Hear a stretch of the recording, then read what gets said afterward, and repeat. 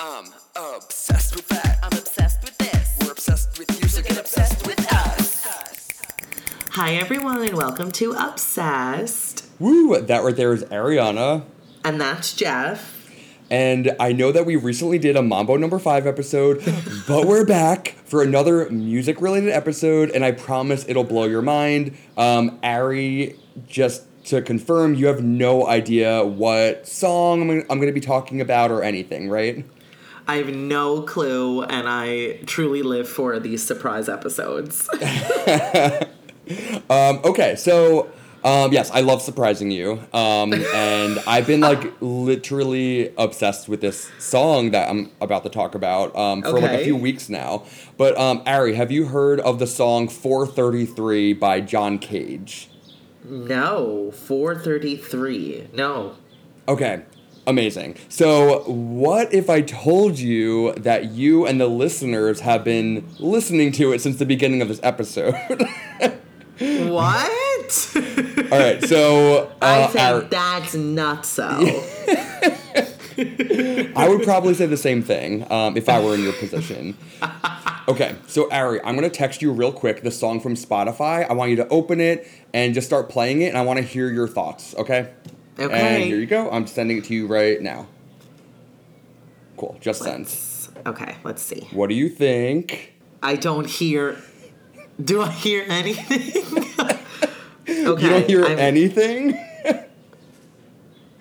I'm literally up to 15 seconds and it sounds like a static. Okay, all right, so that's something, right? Is that... it just sounds like noise in B-roll. Okay, do you want me to get into it? I do, okay. But I want to make sure that I'm it says it's playing. I want to make sure I'm hearing what it is. I think I am. Are you vibing? Is this a song that you could see in your top playlist? Are you Wait, really Jeff, are you it? doing a bit? What? Wait, what do you mean? Because maybe it's the FaceTime that I can't hear anything. All right, you know what, Ari?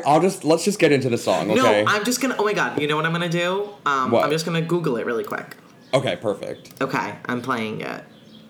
And now, a performance... Okay, you can watch the performance if you want. A little bit of it. I'm watching the performance, everyone, which you can just go find. It has 8.3 million views, and this dude closed his piano and pressed a timer. All right, Ari, I think that's Okay. a great segue into... It worked. So it worked, Jeff. It wasn't the FaceTime. Yes, you were not having some kind of technological issue with FaceTime or Spotify or anything. Guys, I promise, because I could barely hear anything, and I was like, wait, is this working? So it's just a little static. Okay, so let's get into this. Okay. So what you just heard was a song called 433, which is also pronounced 4 minutes and 33 seconds because you guessed it, it's 4 minutes and 33 seconds long. Okay. But the song is by an experimental composer named John Cage. And it was composed in 1952 for any instrument or combination of instruments, but the score instructs that performers do not play their instruments during the entire duration of the song. So that would explain the lack of instruments and vocals in any of the performances you watched or on Spotify. That explains why John Cage, in the video, sat at his piano and literally closed it. And just sat there. Exactly. And it was one of the most beautiful performances I've ever seen in my life. I didn't know if it was a Polar Express thing where it's frequency that that only certain people can hear. Oh, the Jingle Bells? Yeah, which is also magic in Polar Express. Yes. Or remember there would be when we were in middle school, that very high pitched sound that adults couldn't hear but kids could hear. Do you remember that? Yes. So no, I promise that this is not the case.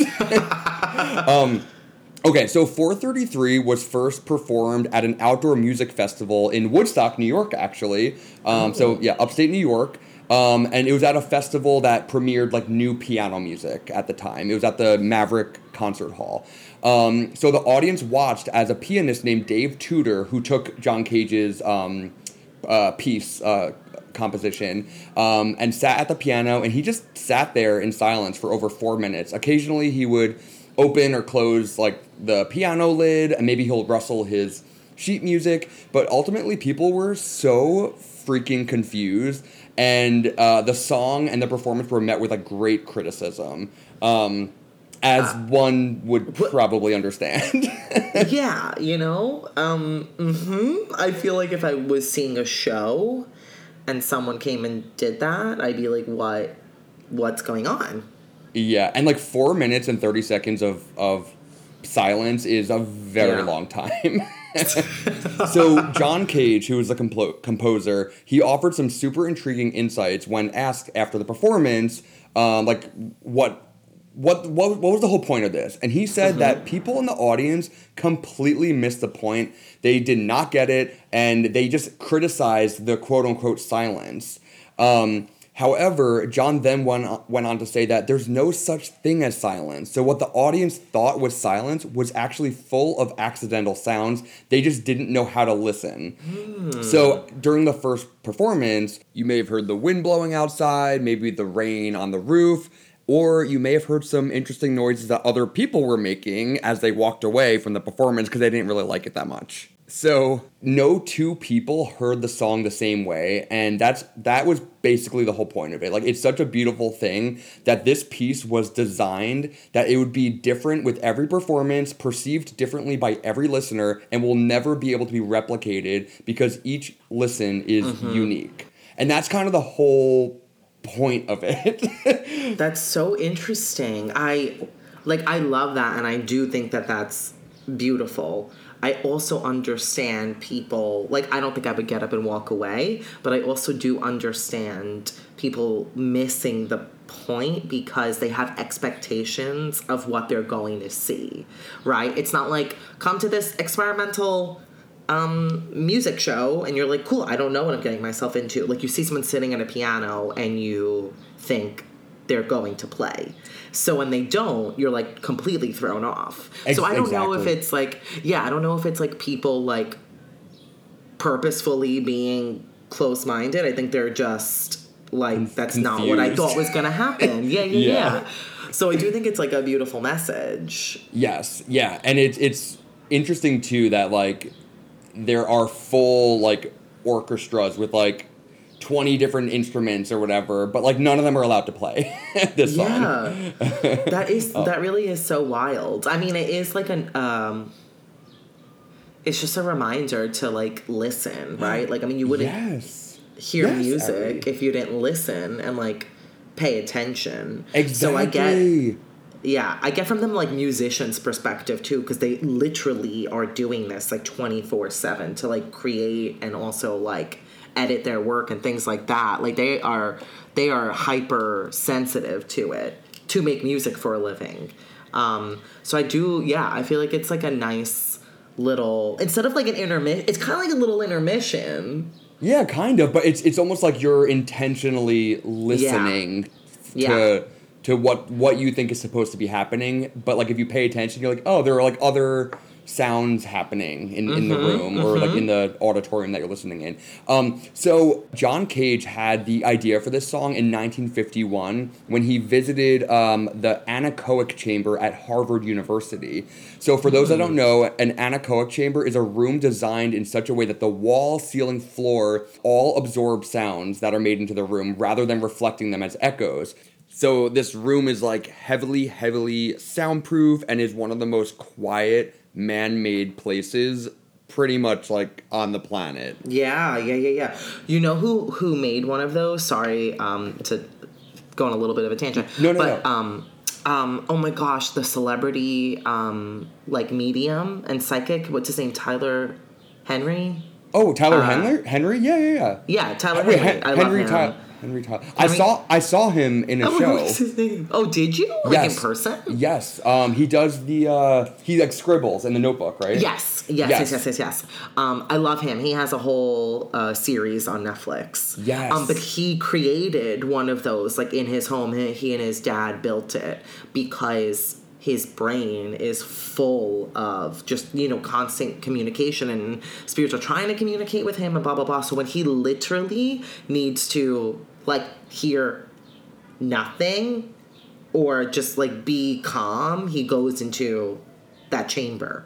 Yes. Oh, that's awesome. That makes a lot of sense too. Like you're constantly being bombarded with these like spirits from beyond. That's really interesting. Yeah, I saw him. He had a live show in like Times Square. I went like maybe a year ago. Oh my God! What was it good? It was very cool. He would pick people out in the audience and then start like scribbling in his like notebook, which was how he contacted his spirits. Yeah. And some of the things were spot on. Like I don't know how he knew. And then other things like it was kind of like a hit or a miss moment. Interesting. Yeah. But maybe we should do an episode about that type of practice at some point. Oh my God, I would love that. Yeah, but I'm so happy that you brought him up because I completely forgot about it. Yeah, I feel like you never told me that. I guess I didn't even tell myself because I completely forgot.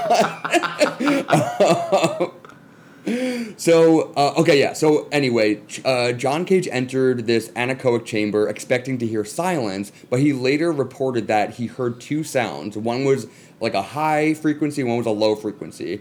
And when he described them to the Harvard engineer, the engineer told him that the high sound that he was listening to was actually his like nervous system in operation, and the low one was his like blood circulation. So he went into a place. Yeah, so it was so quiet that he heard his blood literally like pumping through his body. And it was nuts. Yeah, and I was also reading too that like people can't stay more than 45 minutes in these anechoic chambers because like the lack of sound like starts messing with your head because you all you hear is like the pumping of your blood, and then that makes your heart race, and then you get like anxious. So that is really, really wild. And it reminds me of remember when I did oh gosh, what was it called? It's like it's supposed to like replicate what it's like to be in the womb, but it's like that like you like float in the bath. Is it sensory deprivation or something like that? Yeah, it's something like that. But anyway, you can like go to these places where you're like in basically like a mini pool, like a little bit bigger than a bathtub, and you float in it, and it's dark and there's no sound. You can like choose to put the music on, or you can have no sound at all. It's definitely not to the extent of these chambers. Yeah. But like it's silent when you're not listening to music. I did one, yeah. Oh my gosh. I did one, and not hearing anything but like either me splashing the water or like I like start to fall asleep and then I like jolt out and then I like hear my body splash in. Like it just I ended up having like so much anxiety during the session, during the hour. I didn't like love it. But it was really, really interesting because you like don't hear anything, and then the things that you do hear, like your heart and like other weird things, you freak out and you like because you don't know what they are. Yeah, and it's not like you hear those sounds every second of every single day because you have so many other sounds in your environment that drown it out. Yeah. Oh my gosh. I wonder if you do it again, like knowing what you know now, if you'd like it a lot better a second time. Yeah, I do think that it's like a practice. Like people buy like multiple sessions and things like that, and they go back. So I would maybe give it a go, especially because now I know that there's supposed to be a pillow behind your head, and you're not supposed to somehow keep your head afloat for an hour. Oh god, that's why your heart was like racing because you were literally trying to like stay afloat. I was trying to not drown for an hour. That sounds torturous. Yeah, I was like, I don't know if this is my thing. Oh my god. I think I do need to give it a go, like the right way. Anyway, didn't mean to divert the combo. Oh my gosh. No, that's so cool though. I would love to try that.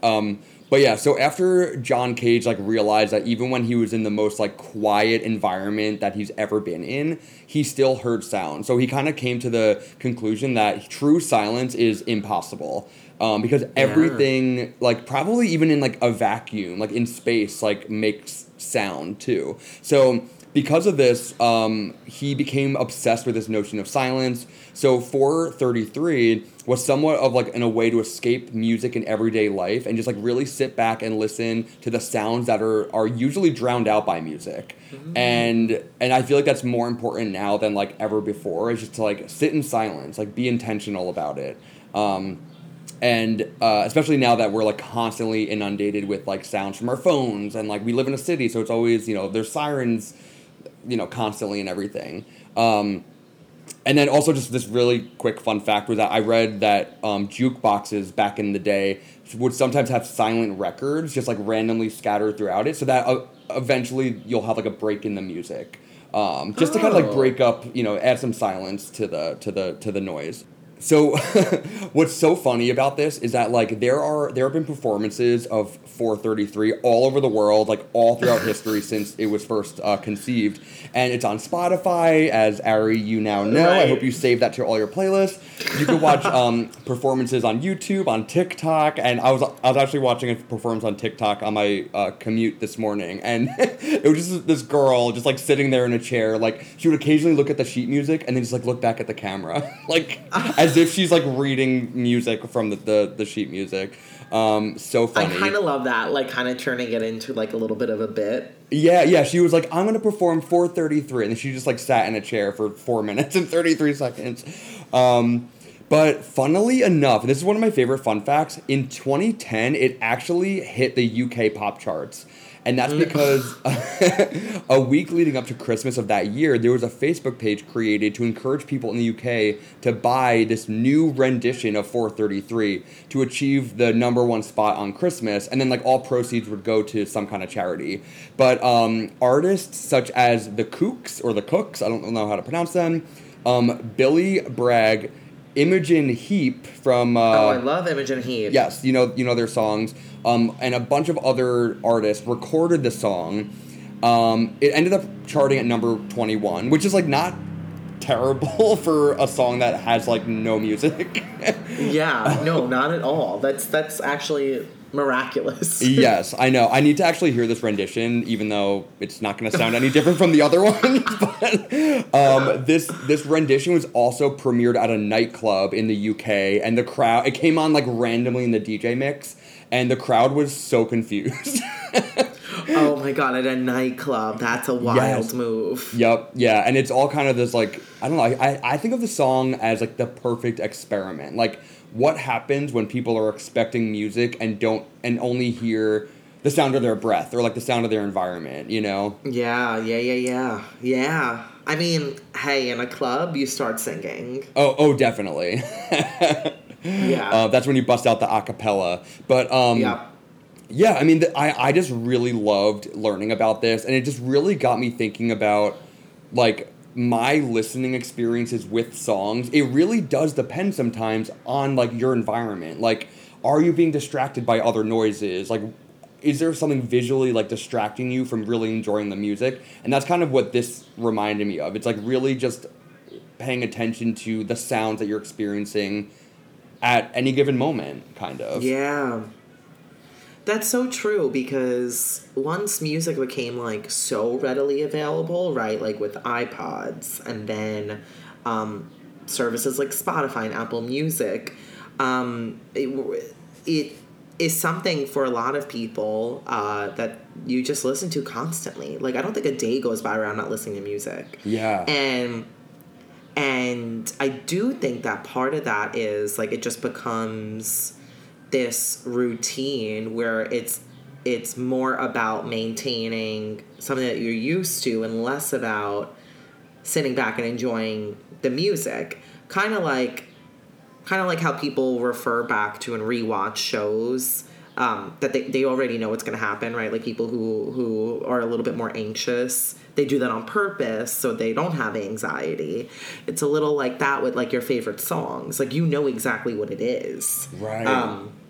And it brings you comfort, but there has to be a part of you that like isn't actually paying attention to the music or the lyrics at all times. Like, so I think you're right, and sometimes that even happens to me when I'm like rarely do I just like lay in bed and like listen to music with my eyes closed. But sometimes I do if I either can't sleep or like I just did like, you know, I pulled like tarot cards or something. Like I'm trying to not be on my phone, but I want to do something. Right. It's like you rediscover your favorite songs. Yeah. And, or you like look at them from a different perspective, or you're like, these lyrics are the exact reason why this is one of my favorite fucking songs. Like, Yep. wow, I needed these lyrics now more than ever. So I definitely like understand what you're saying, and I think that that's a really cool, important thing. I mean, if music's important to you, like some people don't listen to music. Yeah, and if that's the case, then maybe 433 is perfect for you.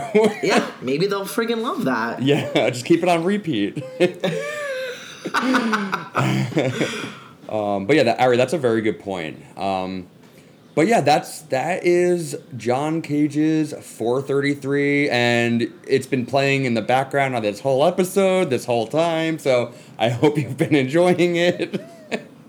I feel like that's so interesting. I'm like comparing it to like contemporary art, right? Or like experimental art, Yes. like physical art, and how you don't have to be into it, but it's like a socially acceptable like art form. Maybe not everywhere, but like stuff that people don't get, right? Like a blank canvas hanging up Yes. on the wall at like the MoMA. It's like that is probably worth like thousands of dollars, and it's literally a blank canvas. Exactly. But there are so many people that will go to that exhibit and love the blank canvas. Yeah. But there are so few people, and only musicians, that appreciate 433. Yeah.